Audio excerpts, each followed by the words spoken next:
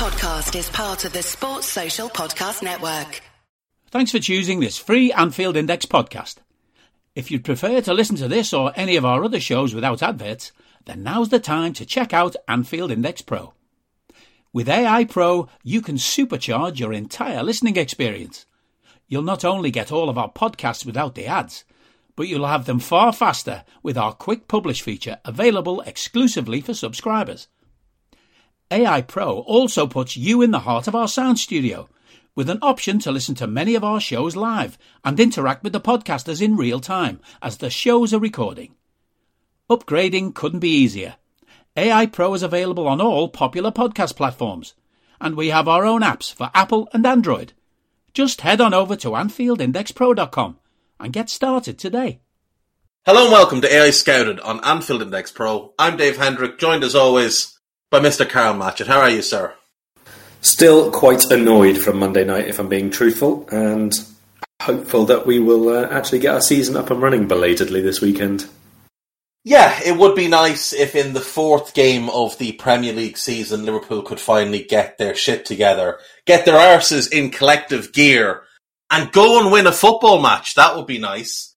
Draw with Fulham, draw with Crystal Palace, defeat by the worst Manchester United team in 35 years. Not in any way an acceptable start to the Premier League season. But let's look forward to this game, which we have to hope kickstarts something about this team, something about this club, because the games get more difficult from here.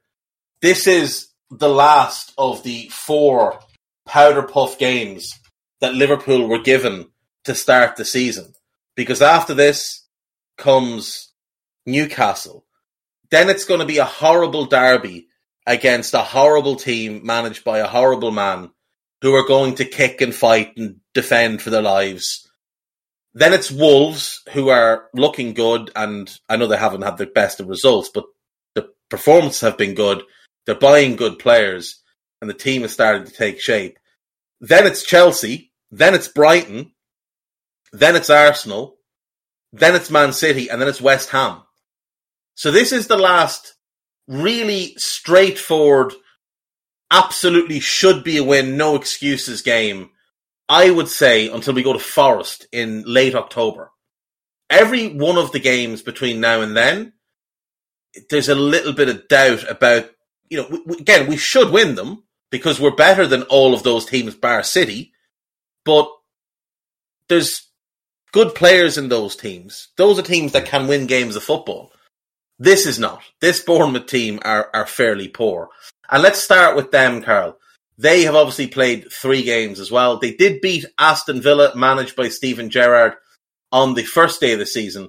Jefferson Lerma after 2 minutes, and then Kiefer Moore after 80 minutes, exposing Villa's inability to defend the second ball.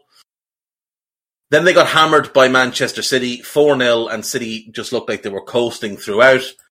And then Arsenal had them beaten after 11 minutes, 2-up through Odegaard's double, and it was all very plain sailing from there. William Saliba wrapped it up on 54 late in the game.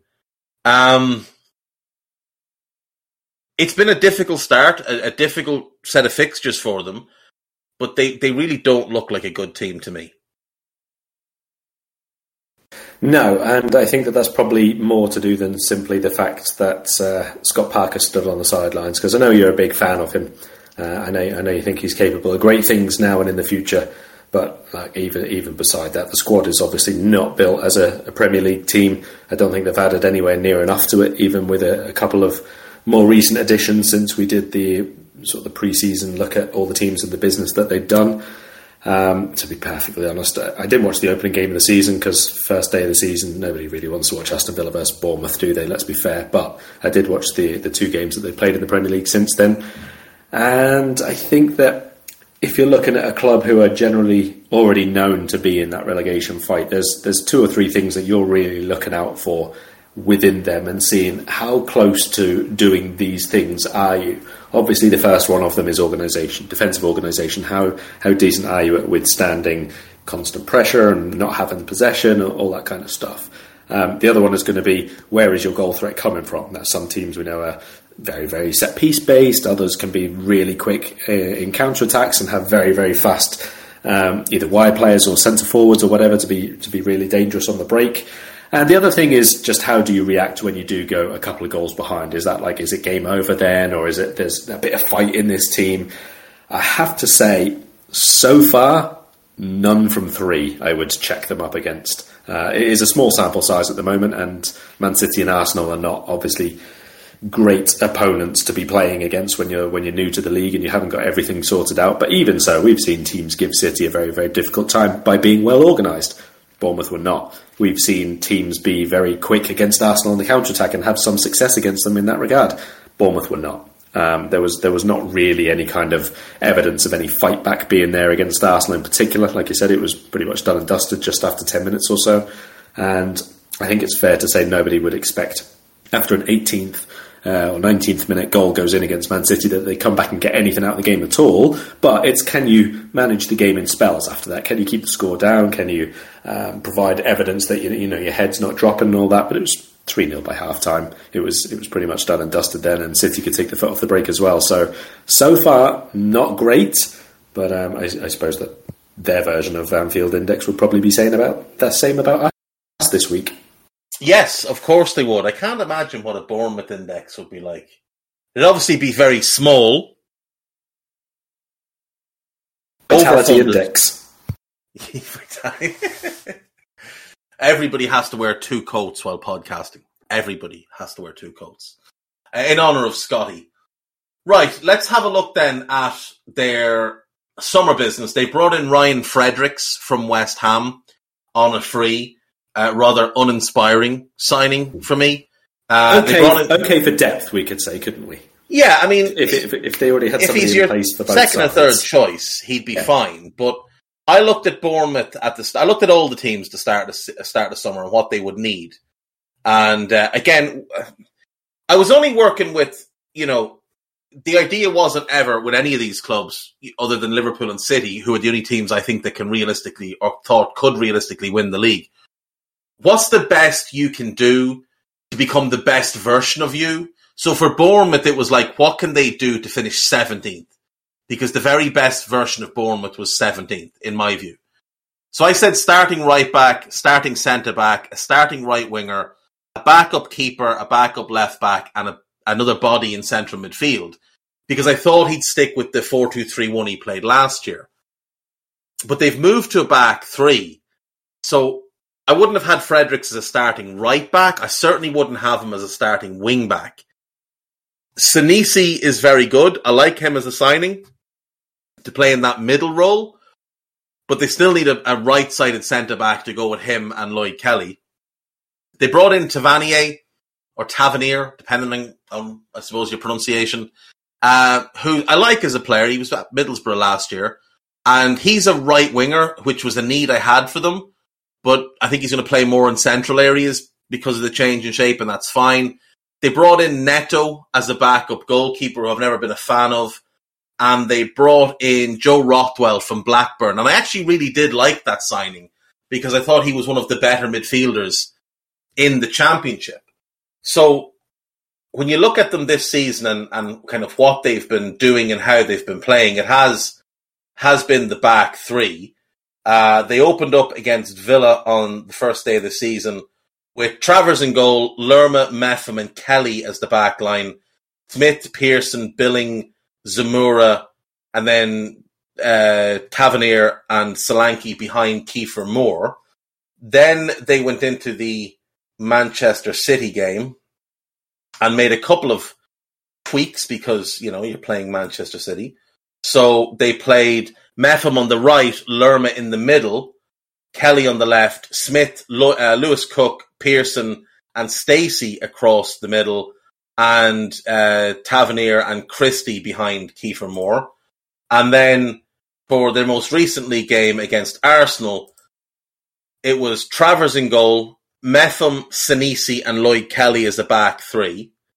Lerma sat in front of them, and then it was Smith, Tavernier, Pearson and Zamora with Billing sort of floating around behind Kiefer Moore.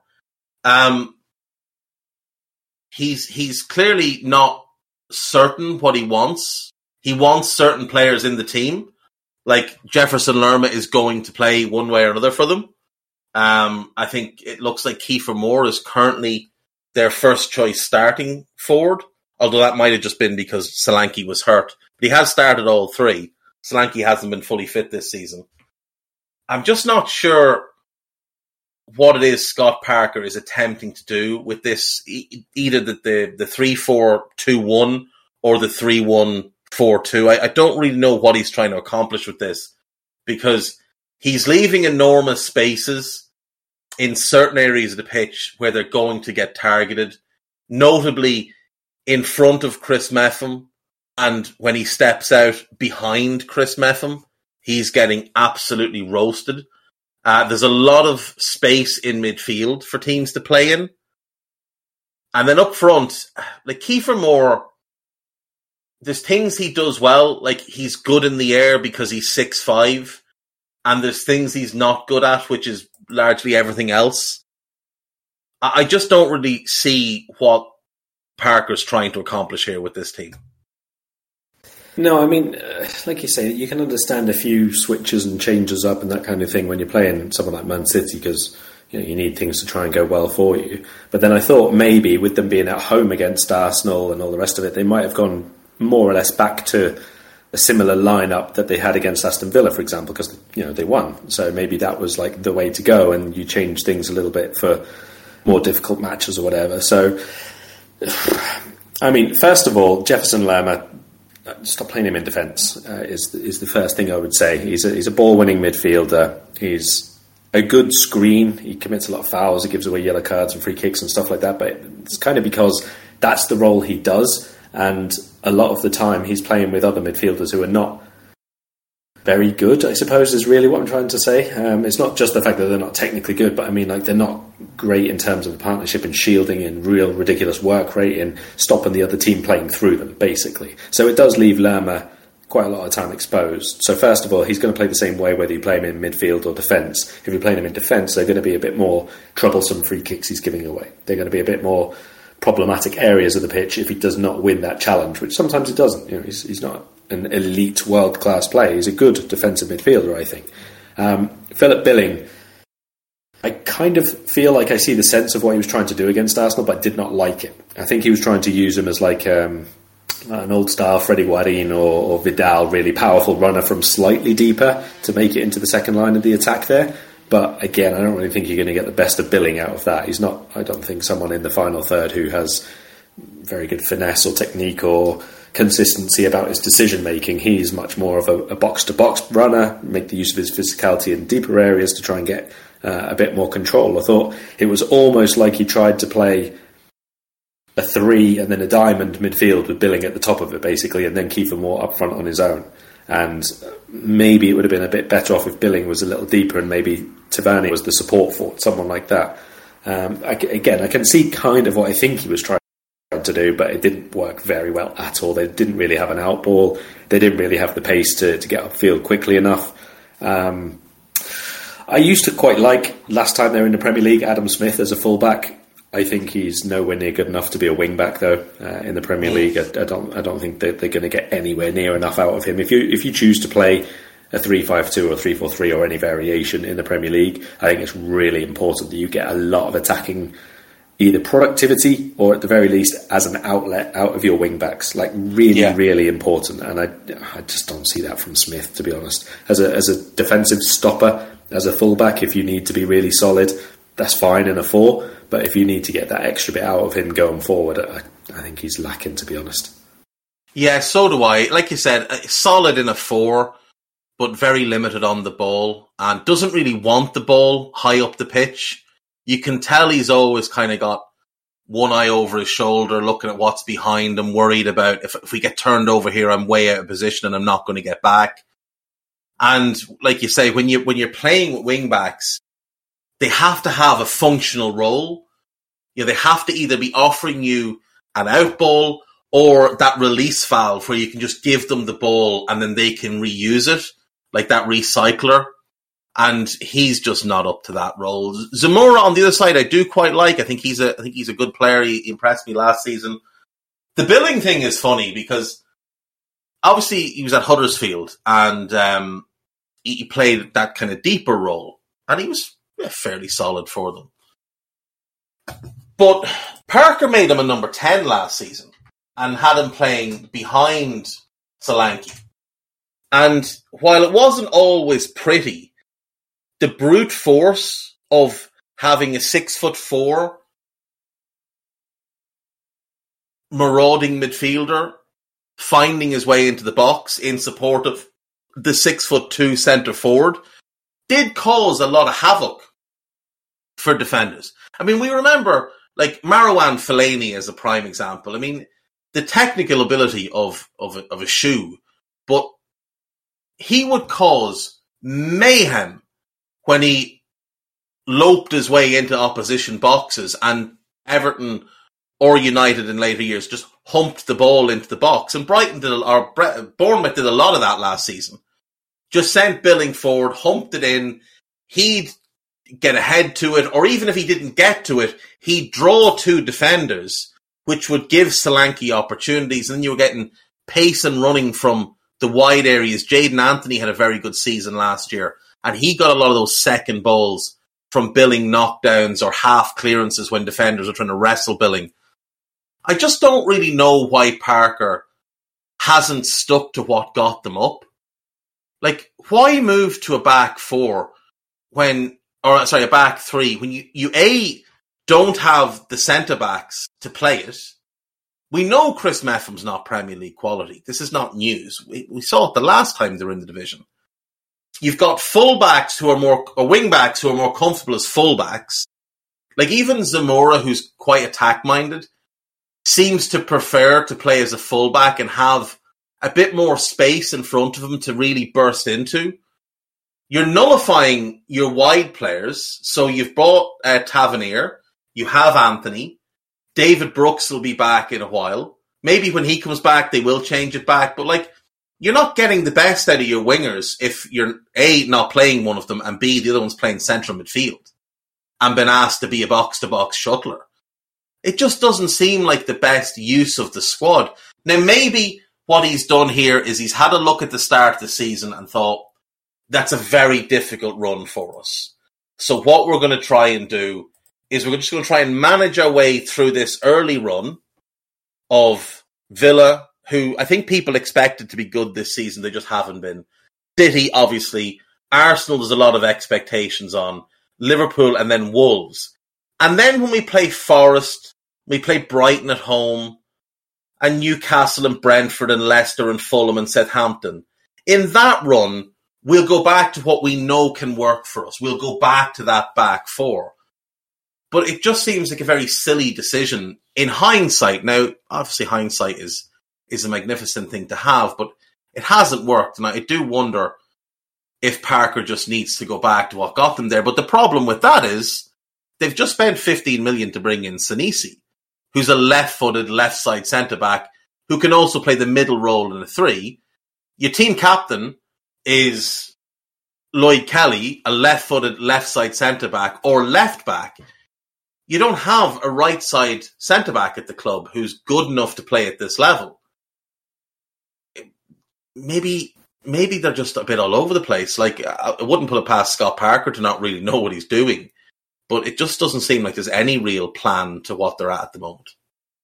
So I thought it was interesting with what you're talking about now, going back to what it was. They played, obviously, the League Cup second round in midweek, and they did play a 4-2-3-1 for that. I didn't watch the game. I'm obviously looking now as we're going through all of the stats. But yeah, they lined up a 4-2-3-1 there, and Senesi came on as the left-sided centre-back in a 4 there as well. So maybe he was trying him out, seeing if that's another possibility for them to switch to a bit later on. It wouldn't be a surprise, I don't think, if they stay for a 3 for quite a while yet, just because, as we've spoken about before, it's not about having more defenders in the box, it's about closing out the spaces a little bit more to be able to defend them. And like I say, against Arsenal, I didn't think they did at all. Against Man City, you can kind of, even if they don't, even if they're abysmal, you can almost wipe it off because City are that good and have such good players that pull you all over the place. You can't really take any conclusions from that whatsoever. But against Arsenal, they weren't good with their line.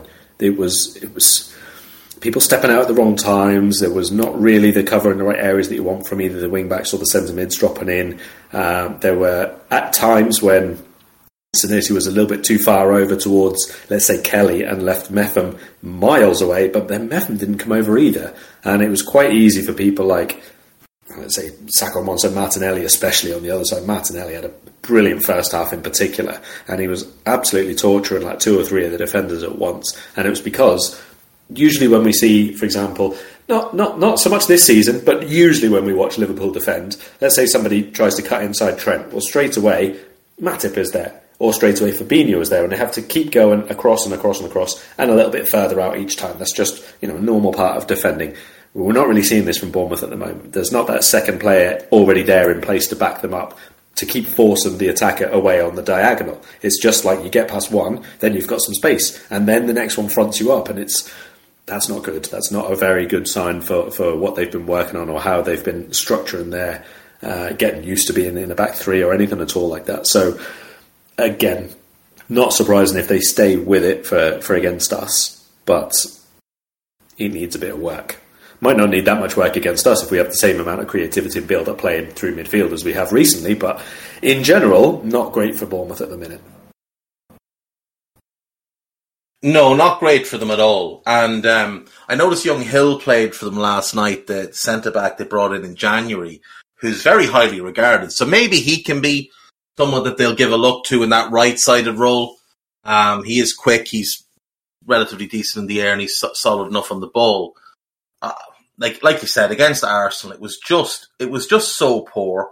I mean, the first goal, Jesus does brilliantly, and I'm not taking anything away from him, but 3 different players had the opportunity to stop him, either within or without the rules of the game. And if one of them just kind of stepped into his way or whatever, it would just be a free kick. You wouldn't even have gotten a yellow card for it. But he just danced in between 3 or 4 of them, sets up Martinelli, his shot is blocked, bounces back to Odegaard. Simple finish. The second goal then, Jesus takes a horrendous first touch, and there's no Bournemouth player snapping up that second ball and putting it clear. They're just standing around watching, and Odegaard taps it home. And you have to wonder, has Parker spent pre-season coaching a back three? I didn't watch any of the pre-season games, so I don't know. Because they just don't look like a group of players that are used to playing in a back three or necessarily know what they're meant to be doing, what their assignments are. In a 4, if you're playing as 2 centre-backs up against 1 striker, it just varies on where the striker goes as to who picks him up. Or if one picks him up and he starts to drift, you'll often switch the centre-backs so that one player can mark that one striker. In a 3, it's a bit more difficult because there's an extra body in there and your zones are a bit more convoluted. But he seemed to have great fun, Jesus that is, just drifting from one zone into the next and finding that neither centre-back was going out to meet him. Neither one was taking the responsibility of having to mark him. And you'd wonder if the better thing for Parker to do with this back 3 would be to designate one as a man marker and just say, look, wherever he goes, you go with him, and the other 2, just act as if you're a pair. You're not in a 3, you're just a 2. Act as if you're in a 2, fullbacks pull back in. We're going to play it as a 5. It's not a 3 and a 4, it's a 5 and a 2, 1, whatever. And just get somebody, whether it's Lloyd Kelly or Senesi or whoever, to just man-mark that single striker and let the rest of the defence function as if it's a back 4. Because if he's trying to stop them conceding goals, he needs to stop the ball being able to be played in to a striker standing on the edge of their box with nobody close to him and nobody blocking off passing lanes in front. I think the lack of crowding out midfield was a big issue as well. I mean, that game, Granit Xhaka was getting enormous plaudits for running into the box and other such dangerous activities, which was largely on account of the 3 or 4, depending on how you want to look at them, in the Bournemouth shirts in midfield, mostly impersonating trees. I mean, they literally had their little zone and did not move from it. There was nobody tracking the runner. There was, considering Martin Odegaard was as a number 10 and Bournemouth had nominally 3 central midfielders, he shouldn't have been allowed a touch of the ball, really. And yet he absolutely dominated. He was in space all the time.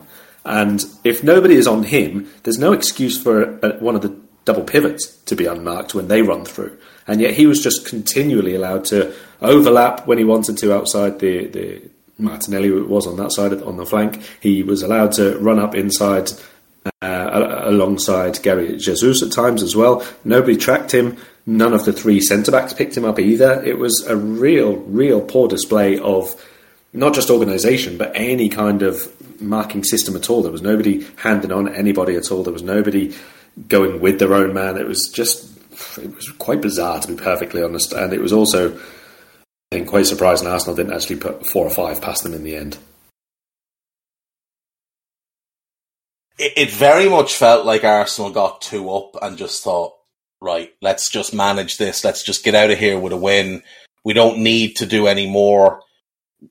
2-0 will do us. They're not a threat to score. So, we'll go as we are. And then Saliba scores an outstanding 3rd goal. But, I think Jesus had one ruled out for offside, and I think he might have missed a sitter. But it wasn't like Arsenal kept up a high tempo. They very much went into managing the game. So what are we expecting from them then this weekend? I can't see that he doesn't just pick the same back 3. So Metham, Senesi and Kelly with Smith and Zamora as his wing-backs. I think that's what he'll probably do. Yeah, it makes sense. I mean, Zamora for me is a pretty small sample size of watching him, but not huge amounts that you can sort of pick out and say this is what he's great at so far. I mean, it's not too bad ball carrying from the first game highlights that I saw, but like I say, it was only highlights, so I don't know how he was the rest of the time. Didn't start the game against City, and as I say, against Arsenal, neither of the wing backs did anything at all that I was impressed by. Yeah, he's very much an attacking player. Like, one of the reasons they played Lloyd Kelly as the left side centre back was to cover across and allow him to go and do what he does. And personally, I think Lloyd Kelly's actually better as a left back than he is as a centre back, but that's another discussion for another day. In midfield, Lerma will play because Lerma always plays.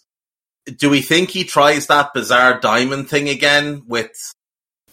No, I don't think so. It wasn't good. It wasn't good. It wasn't good, but also I think he being Parker, he might look at this and think Liverpool is normally a guaranteed defeat. Right now, it might not be if we're brave enough. And to be honest, have we given teams reason enough to not go at us? I wouldn't say we have. So if they go 3-4-3, a bit more similar to the 2 support and the 1 as they did in the first couple of games, I think that would probably be. If I was going up against Liverpool and wanted Liverpool to lose, I'd be advising people to do that anyway. I mean, look, your midfield's not going to be under much threat from our midfield at the minute, so you can probably afford to get away with not packing it and maybe play a couple. Like, if he goes with a 3-4-2-1 and plays, let's just say, Lerma and Pearson, although I'm not a big fan of Pearson. He plays Lerma and Cook as a 2, which is probably the best 2 he has, and then plays Tavernier and Billing in front of them but behind the striker, and more importantly, behind our midfield. I do think they probably can get some joy, unless Fabinho is absolutely bang on it, because he's going to have to carry someone's water in this game. Yeah, I don't think you go into this without probably 2 ball winners, because if we do suddenly turn up, that's going to be something that they need straight away. What do you make of Pearson? I mean, again, they've changed around the midfield quite a bit early on this season, but he's one who has started all 3 games. And again, you kind of have to ignore what a central midfielder does against Man City because they're not going to have very much of the ball anyway. But against Arsenal, again, very, very easily overrun. Technically, I wouldn't say he was very careful in possession. This is not someone that I saw much of last season at all, so you might have a bit more of an idea of what to expect when he's playing well from him than I do. But I would definitely be going Lerma and Billing in there, and then depending on if you want to use Tavernier as one of the two support players or not, he might be the third then. I wouldn't be a huge Ben Pearson fan. I thought he was like a good championship midfielder, and when he was at Preston for years. Like, he was always one that you could look at and say, oh, he's a good player. He's one of the better players at Preston, but he didn't scream Premier League. He didn't scream someone that belonged at a higher level. He's just a good championship midfielder, and like, it is always a bit tougher to step up to that next level when you're already in your prime and your level has sort of been established. Like, he'll be 28 in January. I kind of feel like he may have gone one level too high in terms of what he's capable of. Like, to get to this point in his career, he's never played in the Premier League until the start of the year. It was obviously United Academy. They loaned him to Barnsley for a couple of years. He was at Preston for 5.5 years, and he's been at Bournemouth now for about 20 months. I think he signed January 2021, and like, the Championship was just a good level for him. For me, I wouldn't be starting him. I just wouldn't be starting him. I like Lewis Cook as an alternative if we're getting a third one in there, to be honest. I think he's much more control of the ball, much more capable of like moving into decent spaces and providing the angles to help your team find a way out through the press. I do think he's a decent player. He's maybe not quite gone as high as he might have been able to go, but still a decent player. So I'd say Lerma's a definite, and then either Cook or Billing and Cook, and on the formation they play, obviously. Yeah, I mean, that's the thing. He could go with the three of them. He could go Lerma, Billing, and Cook, and try and just be really solid there. And like you said, like Lerma's a very aggressive ball winner, and he at times can be a little bit too aggressive. His positional sense isn't always great, but he's very, very he's willing. He's a willing grafter, and he will get back into position, and he'll fight his way back into tackling situations. Billing can be quite lazy if he switches off. Like, there's just it's a weird thing. The talent, like, I think he's very talented, or at least I think he was very talented, but he sort of seems to have hit a level that he just kind of coasts at. Like, he's got a decent level of play, and that's good enough for him. He doesn't seem to have that real desire, and when the game goes against him, he can just become a passenger. But Lewis Cook is a nice player, and he's been an unfortunate player. I think he was playing outstanding football for Bournemouth a few years ago when they were in the Premier League. He got called up into the England squad, and then he tore his ACL and ended up missing out, and it just hasn't really worked out for me. He does have one senior England cap rather, but he's not spectacular, but he's very neat and tidy on the ball. He's clever. He's dogged. He wins his tackles. He covers a lot of ground. He's, the type of midfielder that has a long career at the Premier League level, without ever sort of shocking anybody with something spectacular that he'll do.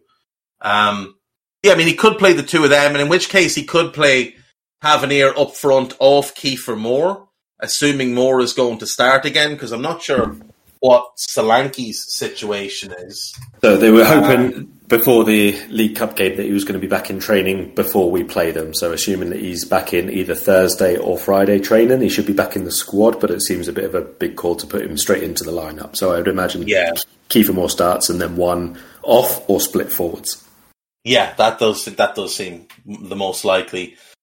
Junior Stanislav also out. How he is still getting a Premier League contract, I don't know. Ryan Fredericks, he's a doubt, but they're hoping that he might be back in the next couple of weeks. Joe Rothwell, he's out for a while. And David Brooks obviously working his way back, having beaten cancer. Great to have him back playing, signing a new contract. Yeah, brilliant news. Like, absolutely, you couldn't not be happy at the news that he's signed a new deal and like he's going to stick there. And I think he's a very, very talented player. And I will say, I don't think they'd have gone down the year they went down if he hadn't wrecked his ankle, because he was their best player at that point. So yeah, like, I mean, their options are limited. This is not like it's not like they have this incredibly deep squad with loads of players to play in every position and everybody's fit and healthy. It is quite limited what they can use. You look up and down their squad and there's just a lot of players there that probably aren't good enough for this division. Like, Emiliano Marcondes scored twice last night for Bournemouth against Norwich in the Cup. When Brentford came up, he played a huge role in getting them up, and they were more than happy to leave him in the Championship with Bournemouth. Like Jack Stacey's an option to come in. There's just not a lot that will really inspire you here. We should have more than enough. Ryan Christie's a good player, actually, and you could go with Ryan Christie off of the striker, or he could play in that midfield three or whatever. Ryan Christie's a good player. Probably stayed a little too long in Scotland before making the move south, but he is a good player. He's good on the ball. Look, Carl, we're quite a bit into this podcast. It needs to be said. There is no excuse if we don't win this game this weekend. Like, we have no excuse here. These are not a good team. Regardless of the problems we have to win this game. This is not should. This is have to. Yeah. We cannot drop more points here. Like we said on Raw, if anybody hasn't yet listened back, I can't remember if it was perhaps Trev who made the point initially. This is not really about thinking about title or anything like that now. This is just you need to sort your form out. This is just you need to win the next game, because the next game is the one that you've got to play, and that's it. It is a complete and utter focus on getting things right, which we have not done so far this season. This isn't about keeping pace with City or top four or anything else. This is just sort your shit. This is what this game is now. This is quite an important one, I think, for a few individuals, but mostly for the team, because we've not been playing to the energy levels that we want. We've not really had the control of the ball that we want. We've not been playing for 45 minutes at a time, for sure. And really, there are so many things that we could go over that we need to improve on an individual and, let's say, pairing people up level, that we could do probably 2 full podcasts on it.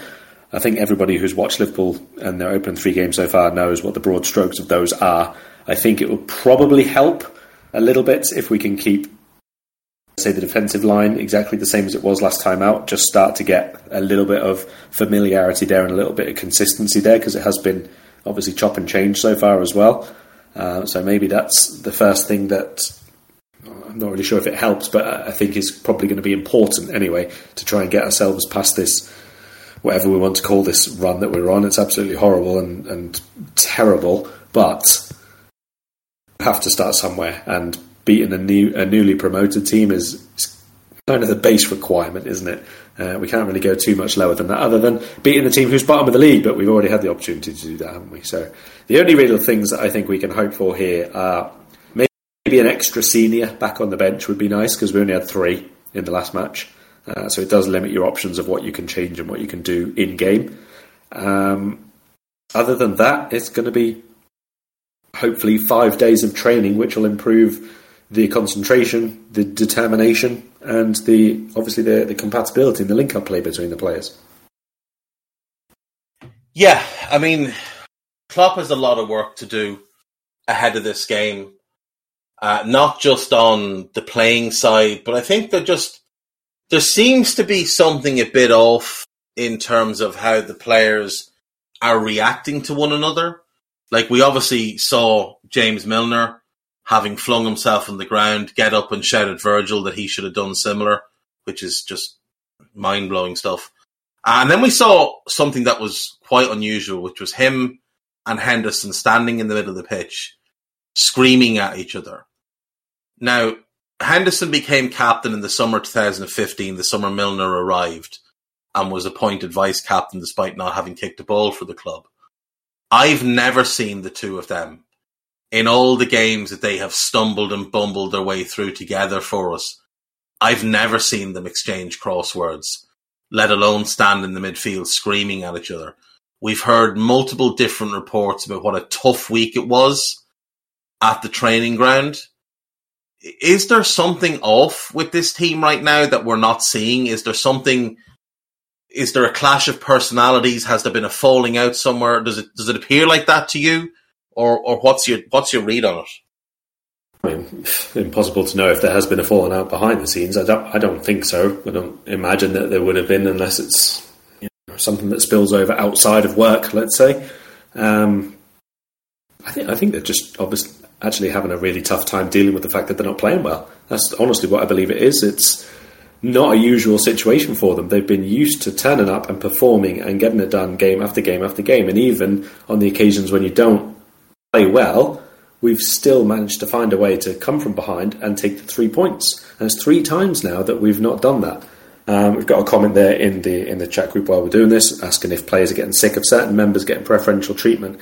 Again, it could be, you never know, because we're not on the inside of the dressing room. But again, I doubt it. I wouldn't imagine that's the case. We have built a squad which is, I'm not even talking about the togetherness here, I am talking about the individual mentalities of people. Does seem to pretty much be an acceptance that if you're not in the team, work hard and wait for your chance. That's what it's been for year after year. So sure, eventually people reach a breaking point of that and they get fed up with it, and you have to find your own way out of that, however that works out. But in general, I just think it's quite a few players here are struggling to accept the reality that we've not played well enough and other teams have been better. That's the pure and brutal, simple truth of this season so far. We were not better in the first game and we got a point. We were not the better team in the second game. We got a point, and we were not the better team and we lost. And I think that going behind again in the way that we did after starting poorly again, I'm sure they were all talking in the build-up, all the stuff that we said about United being really up for it, United being there for the taking because they're terrible, the bad atmosphere that there might be before. Everything piled on top of that means that you have to start well and take the lead in that game against Man United. You have to. And we were rubbish. Right from kick-off, they were better than us. And I think that that's got to be, from a professional perspective, from an egotistical perspective, from a why aren't my teammates running as much as I think that they should be perspective, all these things, there's a point that you get to and you're like, come on, what's going on? And obviously different personalities will react to that in a different way. I haven't watched it back yet because I left straight away the next day, but I'm going to. But I didn't actually see Henderson doing that much shouting. He did initially, but then all I saw was Virgil and Milner having quite a big go at Henderson and him more or less sort of turning his back and walking off sort of thing. So I don't know if this is That's Henderson shouted at Milner because he played a fairly poor pass into Milner's feet. Milner struggled to get it under control. Now, Milner had been struggling to control everything to that point anyway. By then, he'd stood on the ball once and fallen over once. Milner got himself in a bit of a tangle, lost the ball. Henderson had a go at him. And Milner turned round and started shouting back at him. And Virgil then decided he was going to have a go as well. And I think Virgil had a go at Henderson another time in the game as well. But I do just, I'm not being funny, Carl, but there's a very clear gulf in our squad between one group of players and another. And yet, the other group of players do tend to get a lot more credit than the first group of players. And it is that first group of players who have brought the success to this club. It is the Virgils, the Fabinhos, the Salahs of the world, the Trents of the world, who've brought the success. You get Thiago walking in the door, one of the best midfielders ever, and his reaction is always amusing. Henderson feels he is in a position to shout at everybody because he wears an armband. His own performance be damned. We've seen him make mistakes and blame others. Against Fulham, he had a ridiculous attempt at controlling a ball and then blamed Trent, who was stood 15 yards away.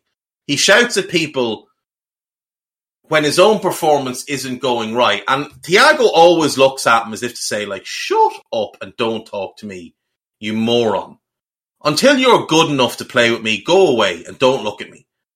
And I do just wonder if certain players have gotten a little bit sick of taking their marching orders from somebody that they've been carrying for years. Like, at some point, Virgil and Ali and Fab and Thiago and Mo are going to sit down and think, hang on, we're world-class players in our prime. And we're being forced to carry not just Henderson, but Milner as well, and one or two others, like Nat, who they're simply not good enough. Like, players know the level of other players. Thiago knows how good Henderson is. No matter what they say in public, the players know how good other players are. And they've got to look at him and think, you don't even play the same sport as us.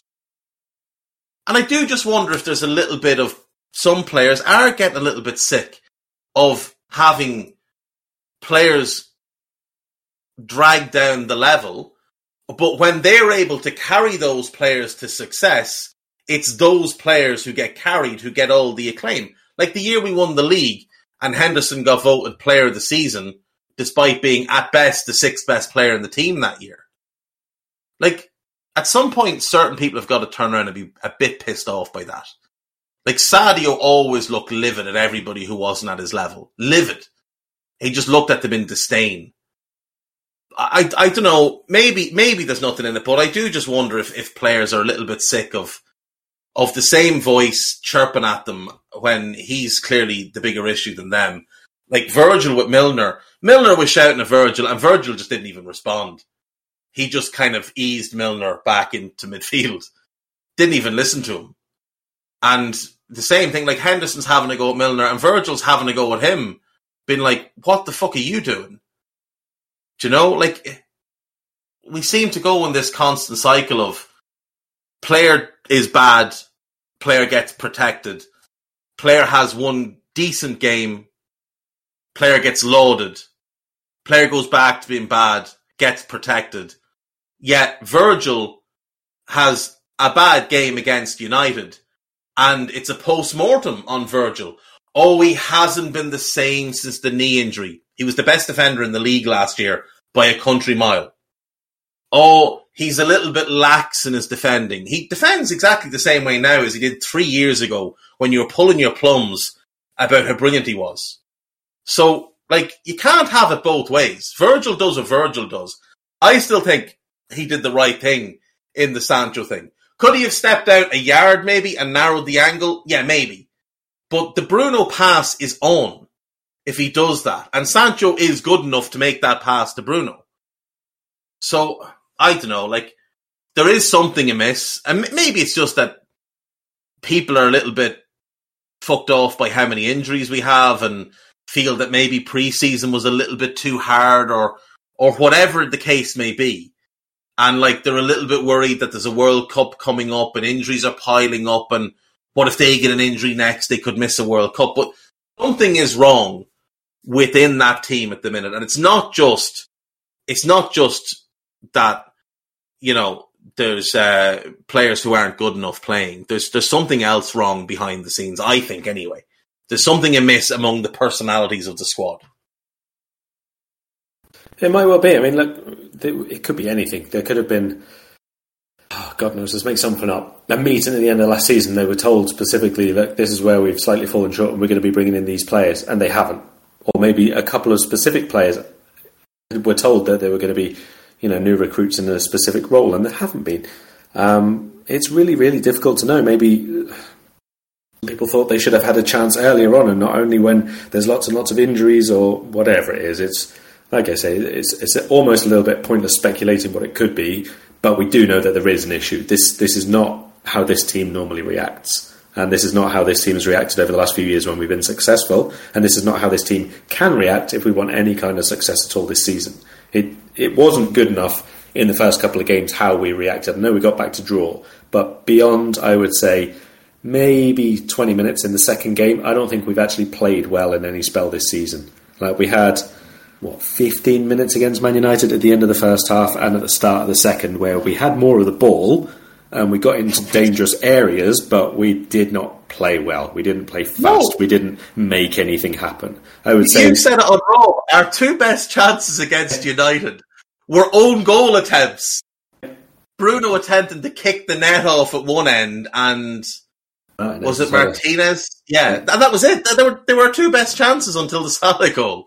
Yeah, I think the first 25, whatever point Palace scored in the second game, I think we actually did play quite well. Not great, not to the level we're capable of, but I did think we played quite well in that opening spell of that game. I think in general we played a winning game against Palace. It's just that we didn't. We got a red card, and basically if we played like that, most of the time we would win. At home against a kind of any run-of-the-mill sort of Premier League team, that kind of performance we've put in loads and loads of times, and often it's been good enough. It wasn't on that occasion. Maybe because of the red card, maybe because we weren't clinical or whatever. And they had chances, I know that, but teams always have chances against us because that's how we play. The point is that we have double, treble the amount of chances. So I was okay. I wasn't over the moon about the Palace performance, but I thought it was all right. But we were rubbish in the other two games, absolutely rubbish. And again, this is not how we expect Liverpool to react. It's not how we have become accustomed to them performing. Honestly, the only thing I think is very, very important for this game, and not just for the team, but for Jurgen Klopp as well, is that we score first this time. 7 Premier League games, and I know after the second game of the season he was like, it's a different season, it doesn't make any difference. Well, when it's happened 3 times now this season to extend the sequence from last year, it's starting to. You can't argue that it doesn't mean something every single time, especially when, on all 3 occasions, you haven't done enough then afterwards to go and win the game anyway. If you concede first every single game of the season, but you go on and win them all, fine. Say my players start slow but finish strong, and that's how we are, fine. But it's not working. It's not doing the job for us now. We've taken 2 points this season. So it can't continue. We have to go out against Bournemouth, an abject club, let's be perfectly honest. Sorry, team, talking about here, not the football club itself. An abject team in Premier League terms, with the quality that they have there, with the experience of top-flight football that they have throughout the squad and the coaching staff. This is a side Liverpool should swat aside in their sleep, even with the number of injuries that we've got. We've still got Diaz, Salah, Elliott, Trent, Van Dijk, Robertson, Alisson. That alone is enough. Should be fine. Beat newly promoted sides if you're not playing with 15-year-olds as the make weights in the rest of the team. So there's no excuse at all for Liverpool. This is what goes back to what you said right at the top of the podcast. This is just about getting the job done this time. You have to win, however it happens. And I do really, really think a big important part of that is for us to score first this time. Just adds so much unnecessary pressure otherwise. Exactly. You're just making the game much harder for yourself. But you might as well just go to the referee beforehand and say, look, we're going to let them kick off and score, and then we'll start the game. You're just making things much more difficult for yourself. And, this shouldn't be happening. Not with this team, not with the defenders that we have. They concede 5 goals in the first 3 games of the season against the teams we've conceded them against. There's no excuse for that at all. And it all stems from the issues in midfield. So with that in mind, I agree with you. Alisson should be the goalkeeper, and the back 4 should be the back 4 that played against United. Trent, Joe, Virgil and Robbo. But before they go on that pitch, they should all be told, if they score first, none of you are in the team next week. None of you. Don't care. We'll play Nat Phillips and Sepp Vandenberg and Milner at right back and Costas at left back. None of you are in the team if they score first. Because it's unacceptable at this point. Fabinho should be the holding midfielder. Mo should be right wing. And Diaz should be left wing. And that leaves 3 positions, Carl. Mm-hmm. 3 problematic positions, all of which have no real ideal answer at the moment. With Jota and Darwin unavailable for injury or suspension, there's no answer up front. There is an answer in the right-sided midfield role, but he's a very young player, still learning his way. And I thought he was one of the few bright spots in that abject display on Monday. I thought he was, at times in that first half, trying to carry the midfield by himself. There is no good option on the left side at the minute, unless Naby Keita has somehow recovered from what Klopp calls falling over. My assumption is Klopp said to him, look, Naby, I'm going to start Henderson as the 6, and Milner to his left, and Naby just fell over in horror or shock at the fact that his manager, his beloved manager, has clearly been taking hallucinogenic drugs. There's no answer because Curtis is out. He's not great in that role anyway, but he's the third best option. Naby's the second best. He's injured.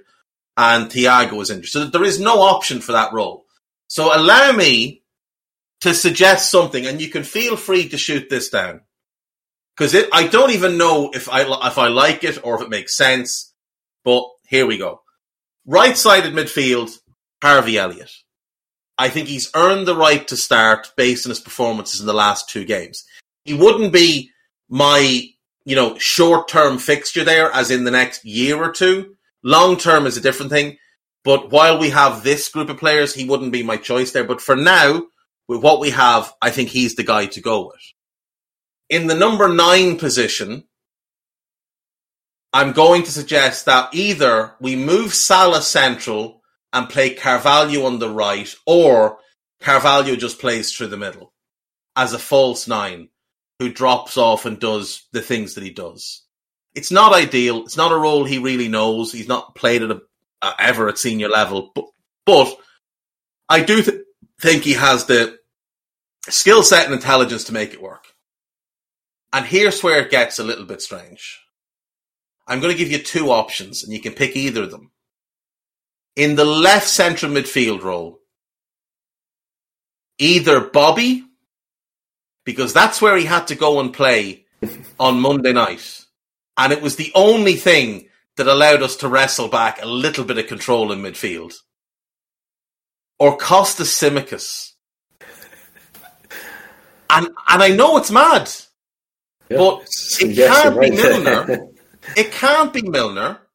Can't be. And it can't be Henderson. Because he can't play that role. Now, what we know is that Henderson can't play on the right because we've never seen him be good on the right consistently. And after Monday, there's no argument that he can play as the 6 ahead of Fabinho ever, unless Fabinho needs a rest. And he can't play the left-sided role because he's got absolutely no technical ability and keeps turning back inside and getting in everybody's way, as he did against Fulham when he went there, when he played there against Chelsea last season. It's an absolute catastrophe. I genuinely think the 2 best options, the only 2 options, are Bobby, because at least he's diligent and he'll do what he's asked, or Kostas, which it might just be a bit mental. There's a lot mental, I'm sorry. That's really, really mental. I think, like Kostas Tsimikas, he's obviously a bit of a cult figure at the club as well. But one thing I'm not going to say he's very strong on is spatial awareness. That idea scares me, to be perfectly honest, to begin with. I know it's Bournemouth, and I know we should probably be able to win, even if we have 10 players plus me. The others should still be good enough for that. But I'm going to offer you an alternative. It is going to involve... If Jay Spearing comes out of your mouth now, I'm going to be very upset.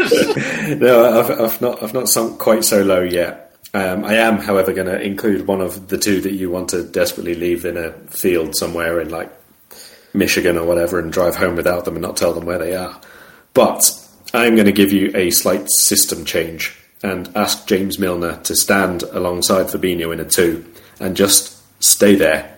Just ball win in that spot and just play it short, and don't do your dummy runs, don't do your surging forward to be in the penalty box, and don't be wherever it is that you try and do. Conserve that energy for moments we need to win the ball back, and do it. And do that. Jordan Henderson cannot play. After that performance, he cannot be in the team. That was as low as I've seen any of our players individually sink for quite some time, maybe since Lovren against Spurs. Henderson against Burnley last year? No. Beyond that, I think genuinely the Lovren against Spurs is probably the last time I saw a performance like that. It was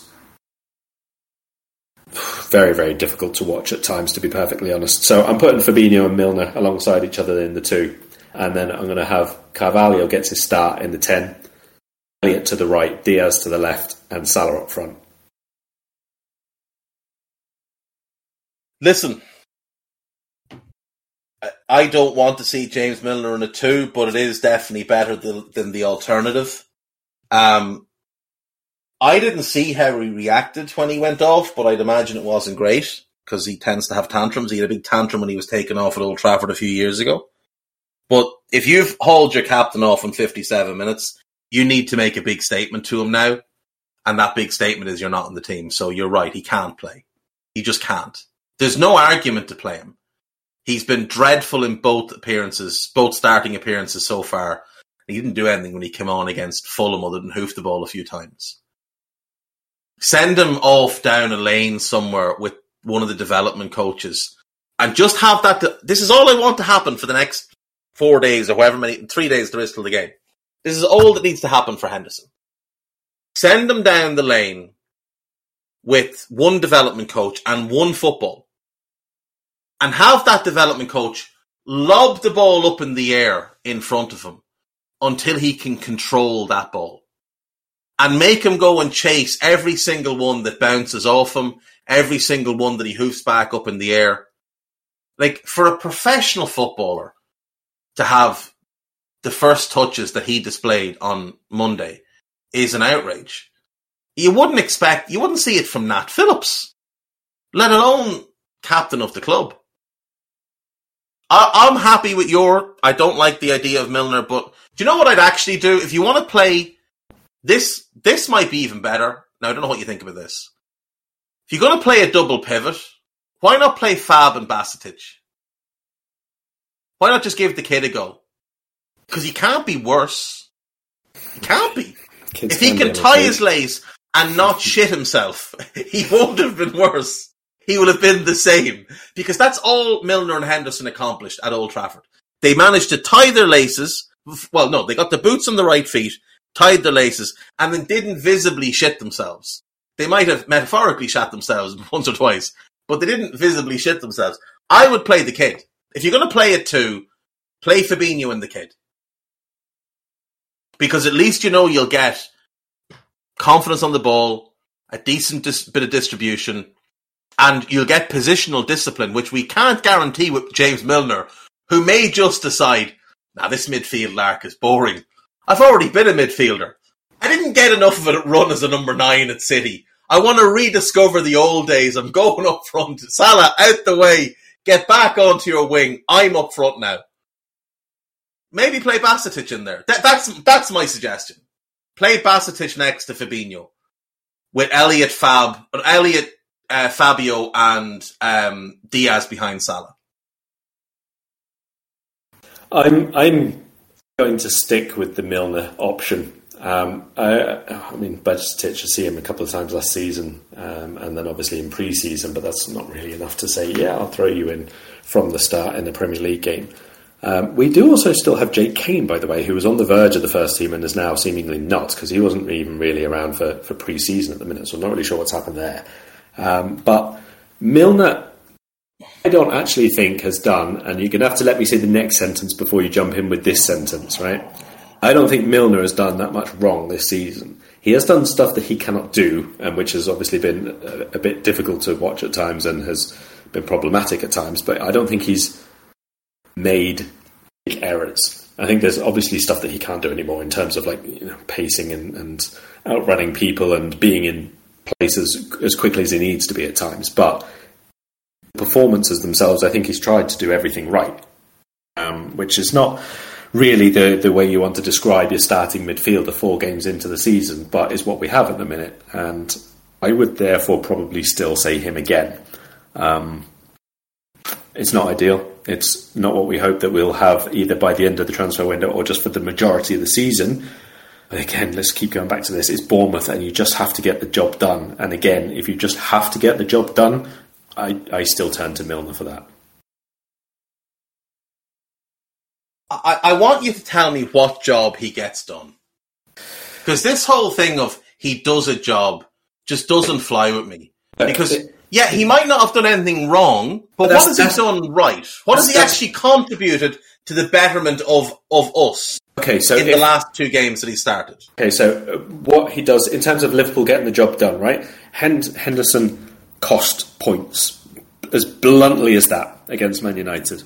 Milner didn't. Milner hasn't at any point this season. There have been a few times where you can see Milner's not the player we need. I think it was, I want to say Varane, it might have been Malacia. He had a little ball played into his feet inside, we were attacking, so inside the United penalty box, and he takes one touch and he's past him, and he just needs to, because he's got the momentum and he's got the angle and he's run past him, and he just needs to get back to the ball and a little first time clipped cross into the penalty box.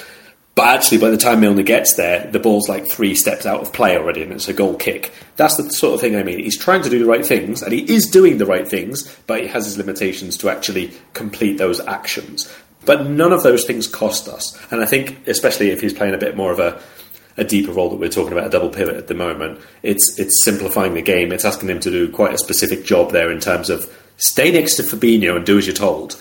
Not to that extent, obviously, but it is almost a platform setting exercise, isn't it, if we're having a double pivot behind 2 kids and 2 forwards, basically, because that's what bluntly we'd be playing in this 4-2-3-1. 2 really, really inexperienced players at the top level and 2 match winners, and hoping that between them they can get the job done with the fullbacks as support. Milner is able to do that job. Jordan Henderson at this moment in time is not. As previously, he's been able to be that sort of second midfielder at times, but he's just in such bad form at the minute, and that performance that we saw there, like I say, it cost us points, and we cannot have anybody in the team who could cost us points, not will, but even could, and that's why I would not be starting someone like Bajcetic in centre midfield at the minute, because I don't know enough about him to say that he wouldn't. All I know is that James Milner, at 43 years of age, or whatever the fuck he is not a Premier League player, Carl, and there's not one single Premier League team that he would get in right now. Not one. Maybe not, but we also don't know that Bajcetic is. But we don't know that he's not. We know that Milner's not good enough. We don't know that the kid's not good enough. I don't agree. I would put James Milner into Bournemouth's midfield. We've just been talking about how rubbish some of those players are. Ahead of Lerma? No. Ahead of Cook? No. Yeah, but ahead of Pearson, but they have better options. But they have better options internally. Scott Parker being a Brexit gammon fool is not proof that James Milner would start for them. No, but absence of logical person. And to be fair, is James Milner actually better than Pearson? I don't know that he is. I think Milner's a championship player. But again, Bournemouth. We need to be better than Bournemouth. Yes, not to say this guy is shit, he starts for us, he starts for you. Starting him, no, you're not going to sell me on this, I'm sorry. Fair enough, I get what you're saying, but he hasn't actively cost us points.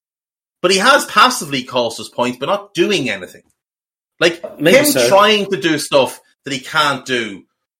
Him trying to do stuff that he can't do is actually worse than him doing nothing. Because it means he doesn't understand his own limitations. He doesn't know what he's capable of. And that's a bigger concern than a fella who'll just get it and give it and do nothing else. If all Bajcetic does is stand in front of the defence, tackle people, and just give it 5 yards to somebody, that's better than having James Milner thinking he's... But my point is that you don't get the guarantee that that's what he's going to do. But you don't have the guarantee that that's what he's going to do, because we don't have... But you do, Carl, because he's 17 and he will do what he's told. But 17-year-olds make ridiculous errors because that's what they are. We've seen it a billion times over. 36-year-olds! Look, yes, okay, Milner could come in and give away a penalty. We've seen that before as well. But generally speaking, in a given 60 minutes of play that we'll see him on the pitch for... Have you got your Twitter open at the minute? Have you got your Twitter open at the minute? No, but I mean, I can. Grab your phone. I'm going to tag you in something right now. When we say Henderson can't do the basics, I just want you to watch this clip and just tell me what your thoughts are on these 3 incidents that are highlighted in the clip that I've sent you. Just tell me what your feeling is on these 3 moments. And I'm going to mute now and let you talk about this. Just watch this video and let me know. And the third one, by the way, that's the one that led to the kick-off between the two of them. Is this Henderson I'm about to watch? No, this is Milner. Milner, okay. I just want you to watch the first touch in all 3 videos and tell me this is a competent footballer. He's drunk in this game. Yeah, first one's decent. Yeah, that looks like something I do quite a lot. Okay, I remember this. The second one where he fell over.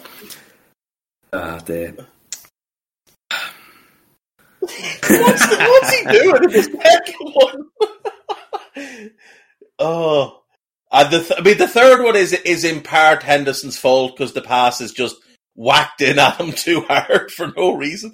Like, he gets the first one, right? For anyone that hasn't seen this, he gets the ball, he's in 15 yards of space, he stands on the ball, and then gives the ball away despite having multiple passing options. The second one is a simple ball played into him. He tries to control it with his left foot, appears to kind of stand on the ball again, and then falls over while trying to hike it up the pitch.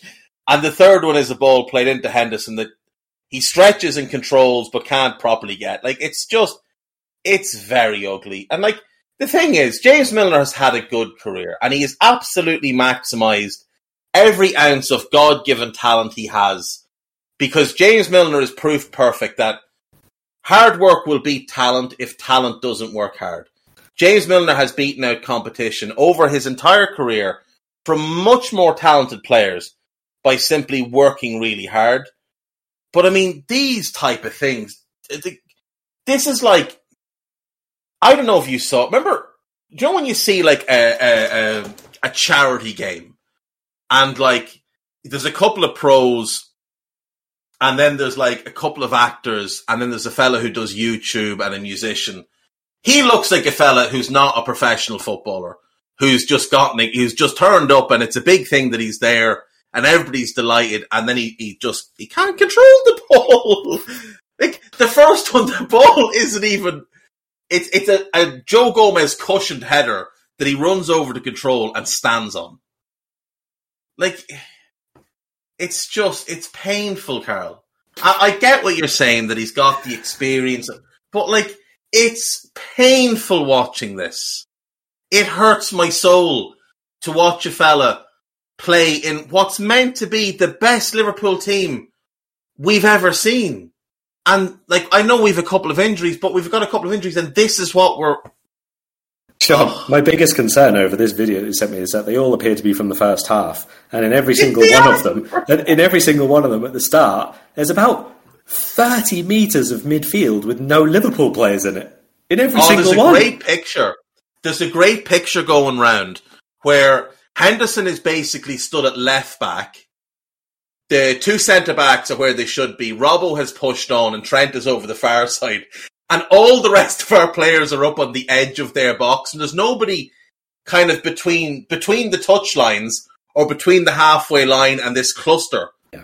There must be, 60 square metres that nobody's in. It's magnificent stuff. Like, have you seen the picture going round of the Allegri midfield? what Juventus fans are calling the Allegri midfield? It looks like that. It's great. Right, you're saying Milner, I'll say Basetic. Klopp is going to pick probably Milner, or he might even pick the other fella. Mino in a double. In which case, if he does pick Henderson, I just don't know. Don't know what the answer is. I'd rather play a Fabinho-Firmino double pivot than Henderson or Milner, frankly. I know Bobby's going to do mad things, but at least Bobby can sometimes control the ball. Wins the ball. Sometimes. Wouldn't have scored that second ball if he'd have miscontrolled the ball. He would have won that back. Would have done something. That picture that's now been put up for anybody who is listening, obviously, on the podcast, it is literally, a space of probably 30 metres with no Liverpool players in midfield. And this is... someone put it in? Yeah, it's in the chat. This is a big part of what I was talking about during the Raw podcast, that we had no way at all to get from defence into midfield because everybody split and there was nobody there to actually receive the ball and take that and play through to the forwards. And that's why we didn't create anything. That's why we didn't have anything at all. This was happening over and over again. That midfield needs fixing quick. This was a big part of the reason why we were so deep. In this picture, for those who are listening, Gomez is about a yard inside the Liverpool half. Virgil is about 5 yards inside the Liverpool half, both where you'd want your centre-backs. Henderson is left back. Trent is right wing. Bobby is left wing. Diaz is playing a narrow left side forward. Harvey is playing a narrow right side forward. Mo is as the number 9, and Andy Robertson is not in picture, but I think he's actually beyond Firmino to the left of it. And there's nobody in the midfield. And there are 5 Manchester United players in a space that Liverpool have just decided we don't want to play in that area. Didn't need it 36 anyway. minutes gone. You can have that part of the pitch, lads. We've got our own half over here, and it's just as nice.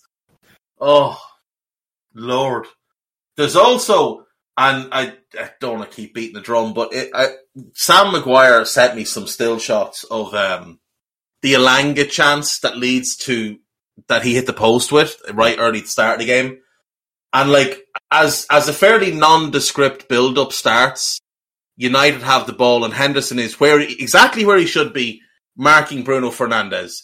And 3 seconds later, Bruno is about 15 yards behind Henderson, and Henderson is looking around himself, wondering what to do. And it's the ball into Bruno, who then flicks it on to Elanga that creates the chance. Like these are the type of things that you just can't have at this level. Neither of those goals happen with Fabinho as the holding midfielder because, number one, he doesn't have the first touch of a trampoline. And number two, he just takes the foul. Like, he'd have clipped Martial's heels or dragged him back. He'd have bundled into Sancho. It wouldn't have been a yellow card because of where it was. It would have been fairly nondescript. It would have looked like a 50-50 that Sancho just beat him to. Or Bobby would have just gone, or Fab would have just gone and won the ball. But the other fella just can't play. He just can't play at the moment. And maybe him and Milner just need to go on a little holiday. Maybe they just need to go to, I don't know, get them to Magaluf or something for a lad's weekend away. Get them over there, give them a bag of yolks and a half bottle of vodka each, send them into a nightclub and tell them not to come back out until they've pulled. That'll get them sorted. I like when we argue. It's fun. Anyway. God. But imagine, Carl, 4 games into the season and we're arguing is the best option in midfield a 17-year-old or a 36-year-old, neither of whom are clearly anywhere near good enough. Not just one of those two, but one of those two to not have another one at all so that we can switch system entirely. It's good times, good times. We're Costas Simicus. Oh, yeah, no, I told you it was a stupid suggestion, but like, at least he can run. That's a help. Is there a shout to play Costas over Robbo, or do you think Robbo should stay in the team? Look, I think that there's a shout to replace anyone other than Alisson, Elliott, Salah, Diaz at the minute. That's honestly what I think. Yeah. If everybody was fit, I think that those are the only players who could say we've done bits to show we should be in the team. All the rest of them, I think, have been way, way, way below what they're capable of. And I would not be crying if any of them came out. However, as I say, I would like to see the back four kept intact just to try and get a bit of continuity about us, try and rebuild those understandings. I mean, Van Dijk and Gomez obviously had a title-winning season together, but a couple of years later, we still haven't actually seen them. I don't think they've started 50 Premier League games alongside each other yet. In all time, not just that season plus now. In their entire Liverpool careers. So, was their last start together the 7-2 at Villa? I thought I read that the other day. That was the last time they started together in the league. I don't know. Was the Villa 7-2, which is 2 years ago. That's frightening. It's a partnership we know has been excellent, but it's a partnership which is not, at the minute, a partnership. It's just two guys playing next to each other again. And we need to rebuild some bridges, I think, is a decent way to put it. And perfect. And the other part of that as well, is that for Trent, it's a new centre-back as well that he hasn't played next to in 2 years. Because when Joe played last year, he was largely playing on Virgil's side when he came in for Virgil. So, there's a lot of familiarity needs to be refound there. And again, for that back four that was the title-winning back four, they're more used to Fab as their six. I know Henderson played a big chunk of that season. The best run of form he's had since the 13-14 season was as the six in the title-winning season. But they are more used to Fabinho being that holding midfielder. And again, obviously, the last time they were playing together, Ginny was the left-sided midfielder. So, you had that. But at least the only positive from the United game is it put a couple of myths that existed amongst the Liverpool fan base to bed. That Fabinho should be dropped permanently for Henderson. The biggest compliment you can pay Fab is that while he hasn't been great this season, I thought he was decent against Palace. But it was very, very clear that even a bad Fab is better than whatever it is the rest of the lads are serving up. Right, let's leave it at that. Jesus wept. It's Bournemouth and we've done an hour and 20 minutes. Have you got anything that you want to plug ahead of the weekend? No. I'm in Spain. He's on holidays again, folks. Again, folks. This man is on his third or fourth holiday. And here's the thing, right? When I asked the question of is there anything going on behind the scenes, now, I would expect a big J journalist to know what's going on. He's not doing his job, and he's getting really well paid and away on these holidays. I don't even know what's going on in the office this week. An outrage. Right, we'll leave it there. Hopefully Liverpool can do something even moderately good this weekend. Doesn't even have to be great. Just moderately good will do. But we'll be back for... Are you on Raw this weekend? Yeah, I'm on Raw. Are you going for a prediction? Are you daring? Oh, God. No, I'm not just going to say... I can't say 1-0 because I said 1-0 in the United game we lost. I'm going to say 2-1. But my really bold prediction here is that we score the first goal. That's outrageous. Be at least realistic about it. Come on. They go 2-0 up and we scrape our way back for a draw. Right. Oh, I'm going to upset Lisa Marie. 6-0 to Liverpool. Jesus wept. That's scoring from 25 yards. What do you do to me? I'm having surgery next week. I don't need this type of stress in my life. Here's the other thing. What are the odds that Klopp and Scotty Two-Coats get in a screaming match on the touchline? And that, like, the Gammon Brigade who fell in love with Lampard and Arteta when they did it, despite getting their asses handed to them. What are the odds that Kloppo and Scotty T have a bit of a set too? I'm going to go back and say that this again depends on who scores first. I think Klopp might start getting a bit more irate against Parker and Bournemouth than is generally an accepted and necessary level if we do go behind again. I really want to see Klopp. Like, I know it's not his thing at all, I understand that, and I admire it, and I think it's one of the reasons players love to play for him. But I really wanted him to come out after the United game and just fucking light into them. I really just wanted to see him lose his absolute shit, ignore the questions that were being asked, and just rant and rave for 5 minutes. And just, like, send a message to these players that, like, I'm only going to protect you for so long, and at certain points, you've got to do it for yourselves. Because he does baby them a little bit. Yeah, they are a little bit mollycoddled. A good fucking clip around the ear is what they need. Right, we will leave it there. We will... we've had a poll put up, an Anfield Index poll. Who should start next to Fab in a 4-2-3-1? So far, there's been 48 votes, 61 votes. Minus 62.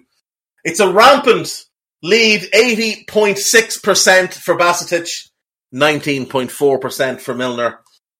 The people agree with the people's choice. Yeah. We'll see you next time. We could actually, before we bye-bye, just say one of the comments replying to that is neither of them start with 10. Haroon LFC 07. Yes, or at Haroon 0700. That is option number 3. But because the third option is playing with Brian Henderson in there, and that is starting with 10. So we'll leave it there. Thanks, Carl. I'll speak to you next week. Enjoy the rest of your trip, and make sure you take your parents out for a nice meal or something, considering you're making all those big bucks. Thanks, mate. Bye-bye. We hope you enjoyed listening to this Anfield Index show. Please be sure to subscribe to our channel so future podcasts find their way to your device automatically.